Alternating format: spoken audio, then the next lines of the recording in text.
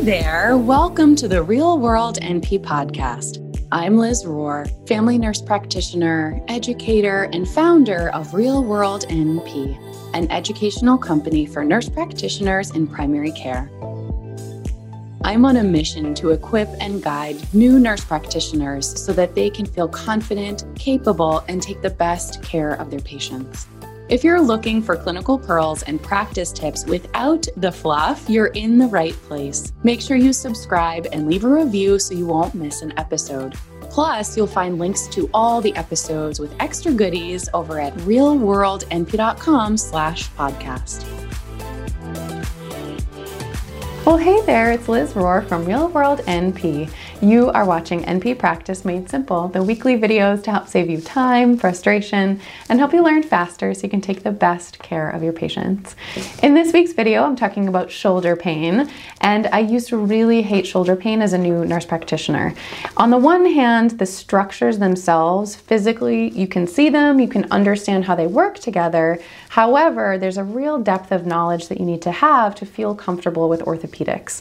So in this video, I'm going to share about shoulder pain, very high level approach to shoulder pain with some really important, helpful pearls of practice and resources, as well as ways to approach the history taking as well as the physical exam and some special tests.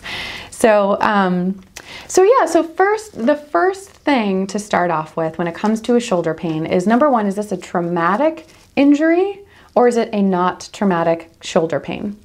That is super important because there is a branch point there where somebody needs imaging versus you can kind of hold on a second, depending on the clinical presentation, of course.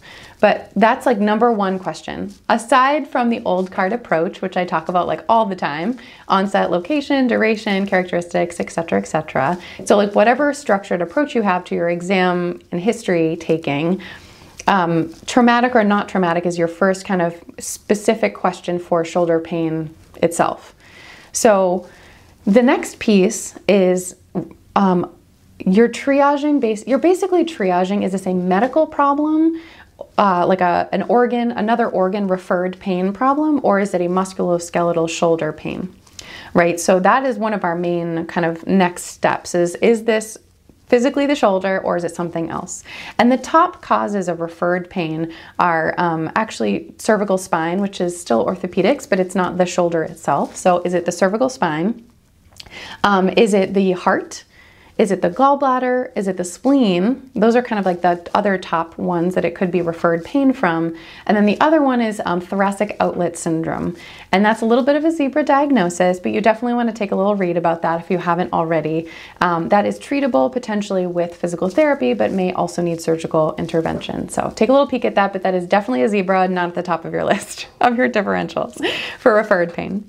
The other piece I want to say about triage, I've talked about this a little bit in the other videos I've made. I did an interview with a physical therapist. I did a video called Orthopedic Hacks. And generally speaking, broad brush, most musculoskeletal issues in primary care can be treated in 4 steps. Number 1 is nonsteroidal anti-inflammatories. Number 2 is physical therapy. Number 3 is some sort of injection of some kind, usually some sort of steroid injection or otherwise. And then the 4th one is surgical intervention. So high level, those are the main things that you see orthopedic interventions doing, right? And so I really want you to keep that in mind when it comes to shoulder pain, especially the main ones that I see in primary care, which are the chronic non-traumatic pains like rotator cuff, tendinitis or impingement, things like that. Those you can stop that train at physical therapy. They don't necessarily need injections or surgery. However, the main thing that I see happening in primary care, because we are so siloed when it comes to multidisciplinary care, physicians and nurse practitioners, medical providers, are going to do their medicine thing because that's what they are trained to do and that's what they know how to do. And unfortunately, I see patients who go straight to either an injection or a surgical intervention before getting assessment and treatment by physical therapy, when in fact they could have been treated in the first place and been fine without the other stuff. It's case by case dependent, of course. I'm talking primarily about chronic non-traumatic pain, which is the main thing that I see in primary care. So definitely keep that in mind, that by itself can be really helpful. And they literally go to school for 7 years to do only that. So just keep all that in mind. They have their doctorates. And watch that interview with a physical therapist if you haven't already. They're amazing. So anyway, our job is kind of a triage of like, is it traumatic or non-traumatic? Is it a medical problem or like medical organ problem, or is it a musculoskeletal problem? And you can just refer them with shoulder pain with an unclear diagnosis of whether it's, you know, an impingement or otherwise, right? Just send them. Send them to physical therapy because that's literally their job and they can help you with that. And they actually prefer if you don't have a specific diagnosis on there and you just say shoulder pain, evaluate and treat. You don't have to say they have, you know, they have rotator cuff impingement and they need twice a week for 6 weeks. Like, don't do that. Just send them and it's totally fine. That's actually what they want you to do. Before I get into the history and the exams, I want to share another pearl of practice, which is kind of blew my mind a little bit, to be honest. I'm in physical therapy right now for some injuries that I've had. But this is, the more you learn about orthopedics and all of the different muscles and joints and how they all work together, the site of the pain is not necessarily the cause of the pain or like the source of the pain. So giving myself as an example, I have neck and shoulder pain. And so on video, you can see where I'm pointing, like right at the top of my shoulder, not my AC joint, but kind of like more medial to that, if you're listening by audio, and I can feel like one particular point that hurts. And for me, if I'm a nurse practitioner assessing myself, I'm like, you know what? I'm not quite sure what's going on here. What's contributing to that?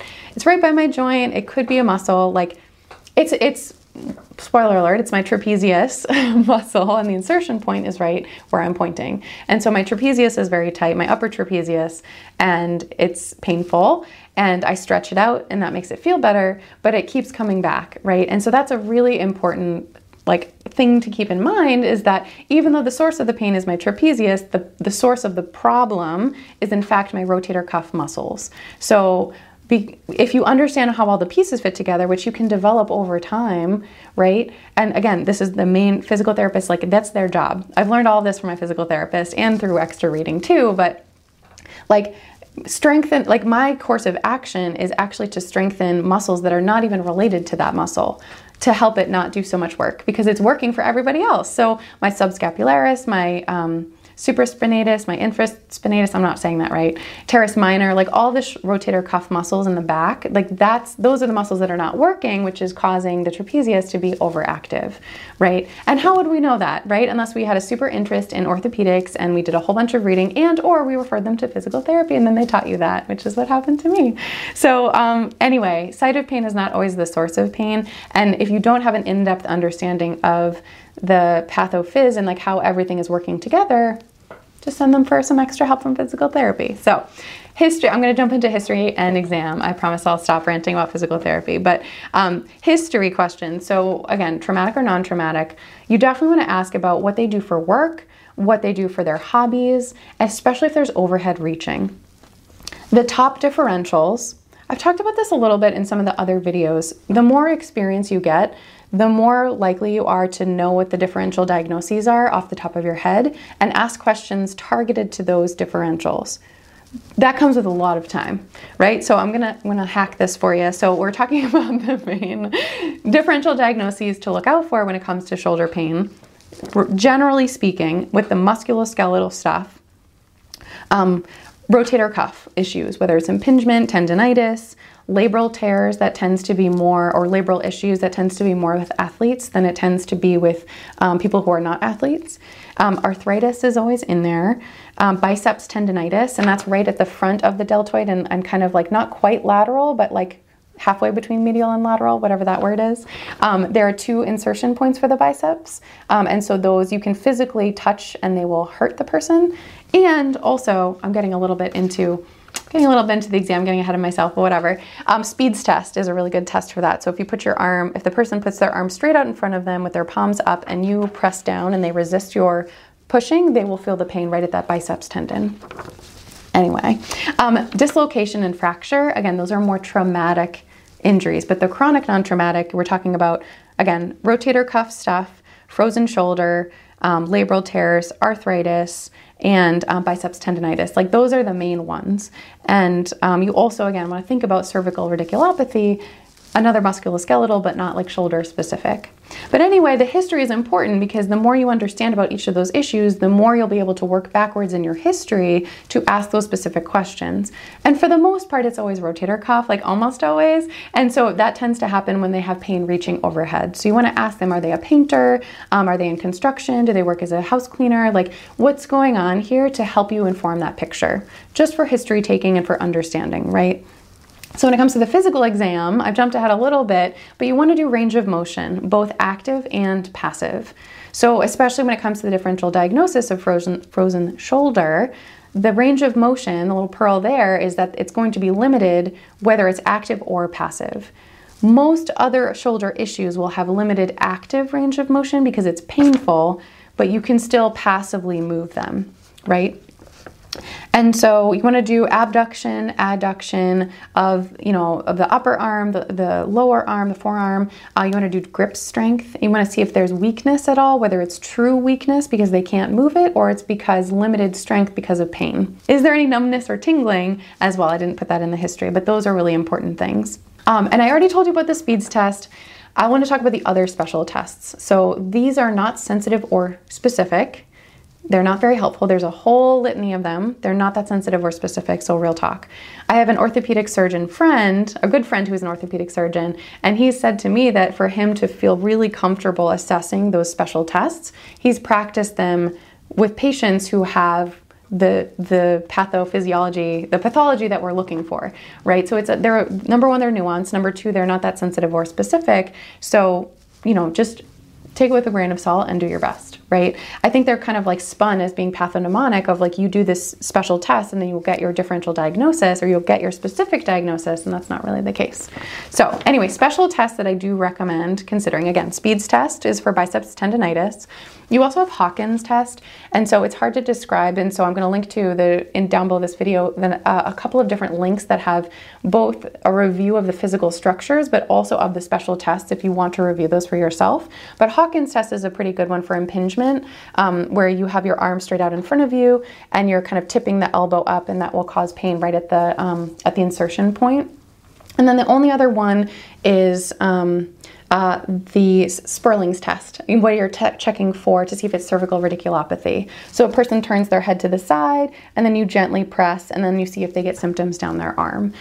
You could potentially also do the empty can test where they put their arm straight out in front of them and they tip their hands out, so they're holding a can and tipping it out upside down to test the strength of the rotator cuff. But like I said, most patients who have pain in that area are still going to get pain, and that's not necessarily specific to that. So that's it. Down below this video I have a whole bunch of different resources for you to look at, both reviewing the structures as well as different exam things. So hopefully that's really helpful for you. If you haven't grabbed the Ultimate Resource Guide for the new NP, head over to realworldnp.com/guide. You'll get these videos sent straight to your inbox every week with notes from me, patient stories, and bonuses I really just don't share anywhere else. Thank you so much for watching. Hang in there and I'll see you soon. That's our episode for today. Thank you so much for listening. Make sure you subscribe, leave a review, and tell all your NP friends so together we can help as many nurse practitioners as possible give the best care to their patients. If you haven't gotten your copy of the Ultimate Resource Guide for the new NP, head over to realworldnp.com/guide. You'll get these episodes sent straight to your inbox every week with notes from me, patient stories, and extra bonuses I really just don't share anywhere else. Thank you so much again for listening. Take care and talk soon.